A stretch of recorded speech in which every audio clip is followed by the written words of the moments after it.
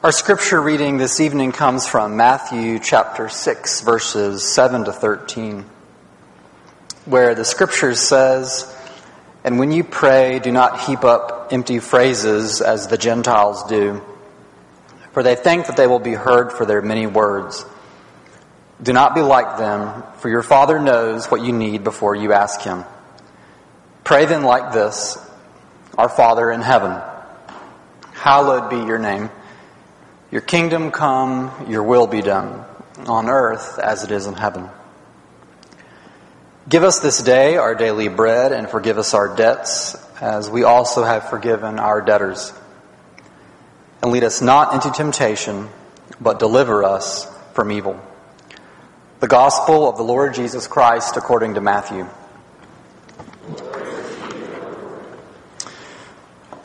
Well, as many of you know, I am the campus pastor over at the University of Alabama at Birmingham, and it's wonderful to get to open God's Word again with you tonight. This week was a bit unusual for my family because our 9-month-old daughter Lucy wound up having to get very minor surgery over at Children's Hospital. She's had chronic ear infections since about February, and she was finally able to go and have this surgery, and everything looks great, so praise God. And, being in the hospital and, of course, working at UAB, I'm around hospitals a lot. And it's interesting because the hospital is one of the primary metaphors to describe God's salvation for us. There's a couple others. There's the courtroom. God's rescue operation can be described like a courtroom where Jesus is found guilty in order that we might be found innocent. Or another big picture for salvation is the living room, where it's not just that we're declared not guilty, but God brings us into His family, into the living room, and adopts us as His children. But the primary picture I want you to see tonight from our passage is that of the hospital. That because we are spiritually sick, that God has come to rescue us and to heal us from that sickness. And the medicine that He wants to give to us is prayer. Here contained in the Lord's Prayer that we're looking at tonight. A lot of people call it means of grace, which is like a spiritual medicine that God gives us in Jesus Christ. And so, what I want you to see is what Christ is saying in this very last line of the Lord's Prayer. We've kind of been ticking through it week after week. The very last line where it says, "And lead us not into temptation, but deliver us from evil." And God's promise is that if we will go and ask Him, He will rescue us from evil and from temptation. And there's 3 evils that I want you to see that He's going to rescue us from. The evil of the world, and the flesh, and the devil. The world, and the flesh, and the devil. The way that Christ describes the world is not so much with a picture of optimism or with great hope because of the great capabilities contained in the world. But Christ comes and all of a sudden the world seems to be full of things like demons, and there are sick people and people possessed, and there are these corrupt people in authority who are trying to persecute Christ. When Christ comes, God reveals how corrupt the world really is. And I think we tend to think of evil in terms of a lack of something that's keeping us from being free. Sort of like the lack of access to education. We might say here in Birmingham, that's evil, and we need to stamp it out. Or the lack of access to health care. We can look at, as a culture, and say, look, that is evil. It is wrong that people do not have access to health care. However, we can, we might disagree on how to fix the problem, but we can agree that it's wrong. The same might be true of, personal fulfillment in relationships. But there's stuff out there that's just evil. And you see this exemplified in the ministry of Jesus in Matthew chapter 8. Jesus is experiencing affliction and the ruined nature of this world as he is mocked, headed to the crucifixion. In Matthew 28 it says, "Then the soldiers of the governor took Jesus into the governor's headquarters, and they gathered the whole battalion before him, and they stripped him and put a scarlet robe on him, and twisting together a crown of thorns, they put it on his head, and put a reed in his right hand. And kneeling before him, they mocked him, saying, 'Hail, King of the Jews!' And they spit on him, and they took the reed and struck him on the head. And when they had mocked him, they stripped him of the robe, and they put his own clothes on him, and they led him away to crucify him." In the Lord's Prayer, as we pray, "Lead us not into temptation, but deliver us from evil," we are acknowledging the evils in this world that cause us to cry and to be sad, sickness and sin everywhere it's found. But God wants us to see is that we can go to Him and pray to Him, "Deliver us from this evil, because I have promised to rescue you from it." And there's three ways that God promises to rescue us from the evil of the world. And the first is that He simply takes away that particular evil. You can think about the evil of racism that existed in Birmingham at such a systemic level, from up through the 1960s. And the kind of progress that was made very quickly, didn't eradicate it, of course, but very visible progress was made towards eradicating that evil very quickly. And we can all praise God that He took it away. Or, consider the example that I used in the beginning of our daughter who's had these ear infections month after month after month. And we prayed and we prayed and we got on our knees and asked God to take it away. And I think that He has. And so we pray for people to be healed, and we pray for justice to be done where there's injustice. But one pastor put it this way, that God does prevent the occurrence of evil, but not very often. God does prevent the occurrence of evil in this life, but not very often. And what he means by that is that my wife and I prayed for weeks for the ear infections of my daughter to be taken away, and I think that He did. But over the last couple of weeks, our daughter has developed the worst diaper rash that I have ever seen. In the time that we've had children, almost 3 years, she just has this painful, awful diaper rash. One evil taken away, another is present again. And so, while we cry out for God to remove these injustices and evils, we have to be patient. We have to be patient before this second coming of Jesus. And the second way that God delivers us and rescues us from evil is that He comforts us amidst evil. And the Scripture says in Psalm 94:19, "When the cares of my heart are many, your consolations cheer my soul." When the cares of my heart are many, your consolations cheer my soul. And more often than not, this is the way that God rescues us from evil.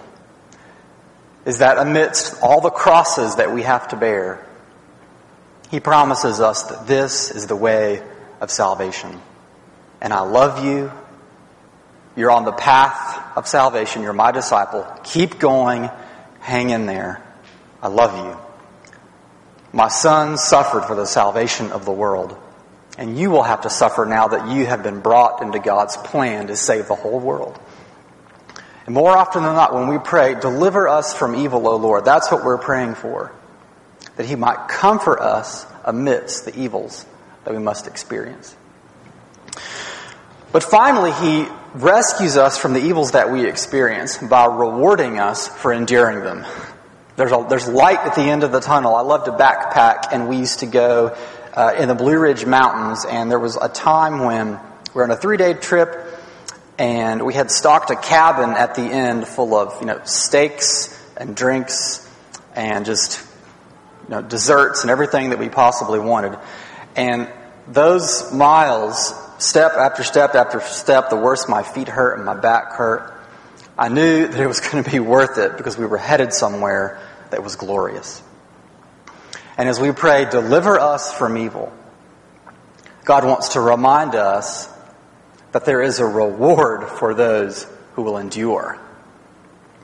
There is a reward for those who will patiently bear injustice and suffering in this world.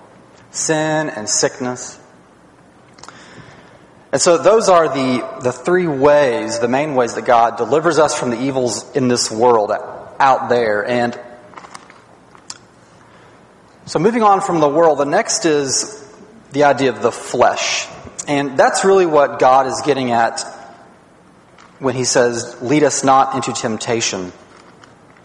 It's not just evil out there in the world, but Scripture teaches that it's deeper than that. It has to do with this thing called temptation. When we think about temptation, I think we tend to think about that chocolate bar that's in the grocery store and you walk through the aisle and think, I'm not the kind of person that does that. I'm not going to buy that. Actually, I'll have two. Or another example would be, we have a lot of Muslim students at UAB. I was talking to one last week, and he was sharing with me the benefits of fasting during the Muslim fasting time of Ramadan. And he was explaining to me how he'd experienced that fasting during Ramadan as a Muslim had really helped him to develop the virtue of patience, the idea of delayed gratification. And so temptation is an experience that everybody experiences, regardless of whether or not you're a Christian. But the world tends to think of it in a very superficial way.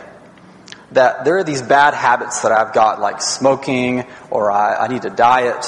And if I do enough, I really can overcome those things. I've got the capability within myself to overcome that evil. If that's how we're going to define evil. But the problem is that Jesus comes along here in the Sermon on the Mount, and he says things like, sorry, that's not the one I'm looking for. You've heard it said, you shall not commit adultery, but I say to you that everyone who looks at a woman with lustful intent has already committed adultery with her in his heart. That what you do with your mind is far more important than what you're doing externally. That while you might be able to break these bad habits that we might think of as wrong or evil, Jesus' expectation for you as a human being are so much higher. And he modeled this in his own life. He laid down his life for others. He gave up his own rights. Everything that he was owed, he just gave it all up because of his love for his heavenly Father and because of his love for the world. You know, he did things like completely give up all the comforts of marriage when he might have had them. He gave up so much and sacrificed so much and modeled and lived out what it means to be truly human in such a way that I can say, if that's the standard that I'm supposed to meet, I don't have anything in me to meet that standard. I can break these bad habits, but I am not going to get there. And in fact, not only am I incapable of doing it within myself, but myself is actually my own enemy. And Jesus says this on the Sermon on the Mount in chapter 5, verse 21. If your right eye causes you to sin, tear it out, throw it away. If your right hand causes you to sin, tear it out, throw it away. He repeats the same thing in chapter 18. And he's saying, look, you are so sunk in sin. Humanity is so wonderful and beautiful and impossible for you as you are, that your very eyes and your hands should be considered enemies. You're not going to make it because you're your own worst enemy. The evil's not just out there in the world, but it's in me and it's in you. The flesh is what the Bible calls that. Our desires that have been all messed up. That even though I can say, look, I know that it's wrong to lose my temper. Objectively, you don't even have to be a Christian to agree with that statement. Over things that we should not lose our temper. Does that help me to not lose my temper? Nope, not at all. We're our own worst enemy. And the evil's not just out there, but it's in here. And this is where the power of the Holy Spirit comes in as God's promise to his children. That though your desires have been corrupted, I have invited you into my spiritual hospital to heal you and to fill you with my Spirit, that you might become more and more human. more and more what I made you to be. Try and reflect maybe on the first crush that you ever had, long time ago. And how did you get over that crush? Well, you fell in love with someone new. And the same is true of our corrupt desires. That when the Father pours His Holy Spirit out into our hearts, He looks at you and says, "You are in my Son, and I love you." The Scripture says that God is love. And the only way that we can overcome these corrupt desires is to be transformed by the love of God in Jesus Christ. It's the only way. So that turning away from evil and doing good actually tastes good to me. It begins to taste like chocolate cake. My 2.5-year-old, he loves to run around the backyard and eat dirt. And I say to him, "Stop eating the dirt, it's yucky," and just puts another handful in his mouth. The same is true of us with sin, that we just prefer it. Even if we know that it's wrong, we just prefer it. But the power of the Holy Spirit is that God will change our spiritual taste buds so that we actually like the taste of good things. That faithfulness and standing up for the truth and fearing God instead of fearing man, it just simply tastes better to us. And as we pray, "Deliver us from evil," we are praying that God might help us to love what is good. As we pray, "Lead us not into temptation," we are praying that God, instead of allowing us just to simply be led right into sin, that we might instead be led by the love of God. Because that's how transforming the love of God really is. The Scripture says in John 4:34 that my food is to do the will of Him who sent me. Jesus considered it His very food to do the will of God. Even as He hung on the cross in pain and suffering more so than we'll ever know, it tasted good to Him to obey His Heavenly Father. And that's what God promises to give us. And we have to be realistic about this. This is not promising that just like that you're going to get over your sin because you've prayed, "Lead me not into temptation." Christians will sin until we pass away or until Jesus comes back. Spirit-filled Christians are Christians that need the blood of Jesus no less. This is what the Scripture says about the experience of a Christian. "I do not understand my own actions, for I do what I do not want to do. I do the very thing that I hate. So I find to be a law that when I want to do right, evil lies close at hand. For I delight in the law of God in my inner being, but I see in my members another law, waging war against the law of my mind and making me captive to the law of sin that dwells in me. Wretched man that I am, who will deliver me?" And so as we pray for God to lead us not into temptation, we mustn't be discouraged by falling. We mustn't be discouraged by tripping up. We mustn't be discouraged by not becoming perfect or as obedient as we want to be. But again and again, we must get up and ask to be filled with His Spirit, that He might lead us in the way of love. You can remember King David in Psalm 51. He's not just committed adultery externally. I have that backwards. He's not just committed adultery in his mind, but he has committed adultery externally. Not just murder in his mind, but he has committed actual murder. Might as well have been with his bare hands, even though he had someone else to do it. But King David, rather than being sunk in despair, he didn't sit in his room depressed week after week, month after month. He, with great humility, went to the throne of grace. And he prayed, "Heavenly Father, wash me, and I will be whiter than snow. Take not your Holy Spirit from me." Because he knew that this was what God had promised, to lead him not into temptation. So God delivers us from the evils of the world and from the flesh. And finally, the devil. We tend to think of evil, again, in a very general sort of way, but when God reveals His salvation to the world, He also reveals the true nature of evil. And you see this most pointedly in Matthew chapter 4 with the temptation of Jesus, where Jesus isn't fighting against a psychological neurosis of some kind. Jesus isn't fighting against the Roman governors or the Pharisees or the scribes. Jesus isn't fighting against anything with flesh or with blood. But the Son of God comes to do battle with our great spiritual enemy, the devil, in Matthew chapter 4. You see this in the parable of the sower as well, where the farmer sows the seed and the bird comes and picks it up. And the scripture says that this is the work of Satan, the evil one. Not just evil generically, but as a personal spiritual being.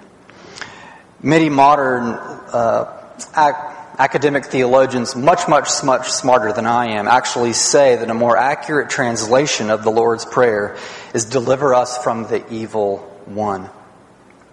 And one pastor summarizes the scriptures teaching about the strategy of the evil one this way. He's got 3 of them: domination, accusation, and confrontation. In Ephesians chapter 2, very beginning of the chapter, the scripture says something like this: "You were born in transgressions and sins, and you are a slave of the prince of the power of the air." Naturally. I can try and dress up nice for you here on a Sunday night, but the scripture says about me and about all humanity is that naturally we are slaves under the dominion of Satan because of sin. But the good news about Jesus is that He has come to break the dominion of Satan. And that unlike Judas Iscariot, who can be filled with the spirit of Satan under his dominion, that if you're in the kingdom of God and have been adopted into the family of God, you cannot be possessed by any demon or Satan himself. You are no longer under the domination of Satan. And so when we pray, "Deliver us from evil," we are praying. If you're a Christian, you're not praying for yourself to be delivered from that dominion, because you've already been delivered from it. But you look around the city of Birmingham, you look around the place where you work, your neighborhood, and you pray, "Deliver my neighbors who don't yet know you, because they are under the dominion of Satan." And Jesus promises to answer that prayer. There are so many hopes and expectations that I have in this life that God simply has not promised to give me or you. But He has promised to deliver people from the dominion of Satan. He says it right here in the Lord's Prayer. Satan's second strategy is accusation. And you might remember in the New Testament, Satan is sometimes called the accuser. And this is primarily how he attacks Christians and not just people in general in the world. He goes about accusing us after we have committed some sin that we know to be wrong. He accuses us that we might lose hope and give up. He might say something like this: "You know you shouldn't have lost your temper. Why did you do that? You've done that 1,000 times. You were so guilty. I don't even know why you call yourself a Christian. You should just give up. There's really no hope for you at all." The revelation of the gospel is a revelation of the strategy of Satan himself, that he goes about accusing Christians, convincing them to give up hope. But of course, this is where the great image of the courtroom comes in, that I can say to Satan, "You are right. Guilty as charged." But the great mystery of the cross is that Him who knew no sin became sin for us, that in Him we might become the righteousness of God. And so on the cross, Jesus Himself was pronounced guilty, that I might go free. And so that yet I still sin and stumble and fall, in God's eyes, I'm His beloved Son. And so when we pray, "Deliver us from evil," we're praying, "Deliver me from this accuser that wants to keep me down in this pit of despair over my sins. And lift me out of it, Lord Jesus, that I might once again Be filled with joy over the fact that you forgive sinners and you love sinners. And that if I'm the kind of person that keeps on sinning, well, I'm the kind of person that Jesus died for. I'm his child and he loves me. But finally, the third strategy of Satan is that of confrontation. And you see this in the ways that Satan attacks his church. Paul's letters are full of the language of Satan being in battle against the church of God, creating division and schism, stirring up fleshly desires within the church. But the good news is really the very end of the Gospel of Matthew in chapter 28, where, as part of the Great Commission, Jesus says this at the end of Matthew: "All authority in heaven and on earth has been given to me." All authority in heaven and earth has been given to me. And therefore, all of Satan's confrontations against his church will ultimately fall. And as we pray, "Deliver us from evil," we are praying, "Heavenly Father, would you deliver Red Mountain Church from the confrontations that Satan might try and bring against it? Against our pastor, against our elders, against our people?" Because God has promised to answer that prayer, that he will indeed rescue us from Satan's confrontations with us. So I hope this evening you've been able to see these three evils that God promises to deliver us from in this prayer. Lead us not into temptation, but deliver us from evil. The evil of the world, as he gives us patience to bear the evils that we experience, and as he comforts us and rewards us at the end. He promises to rescue us from the evil of the flesh by filling us with his Spirit. And then finally, he promises to deliver us from the evil of the Satan himself, the evil one, by overcoming him, by answering his accusations with his own blood.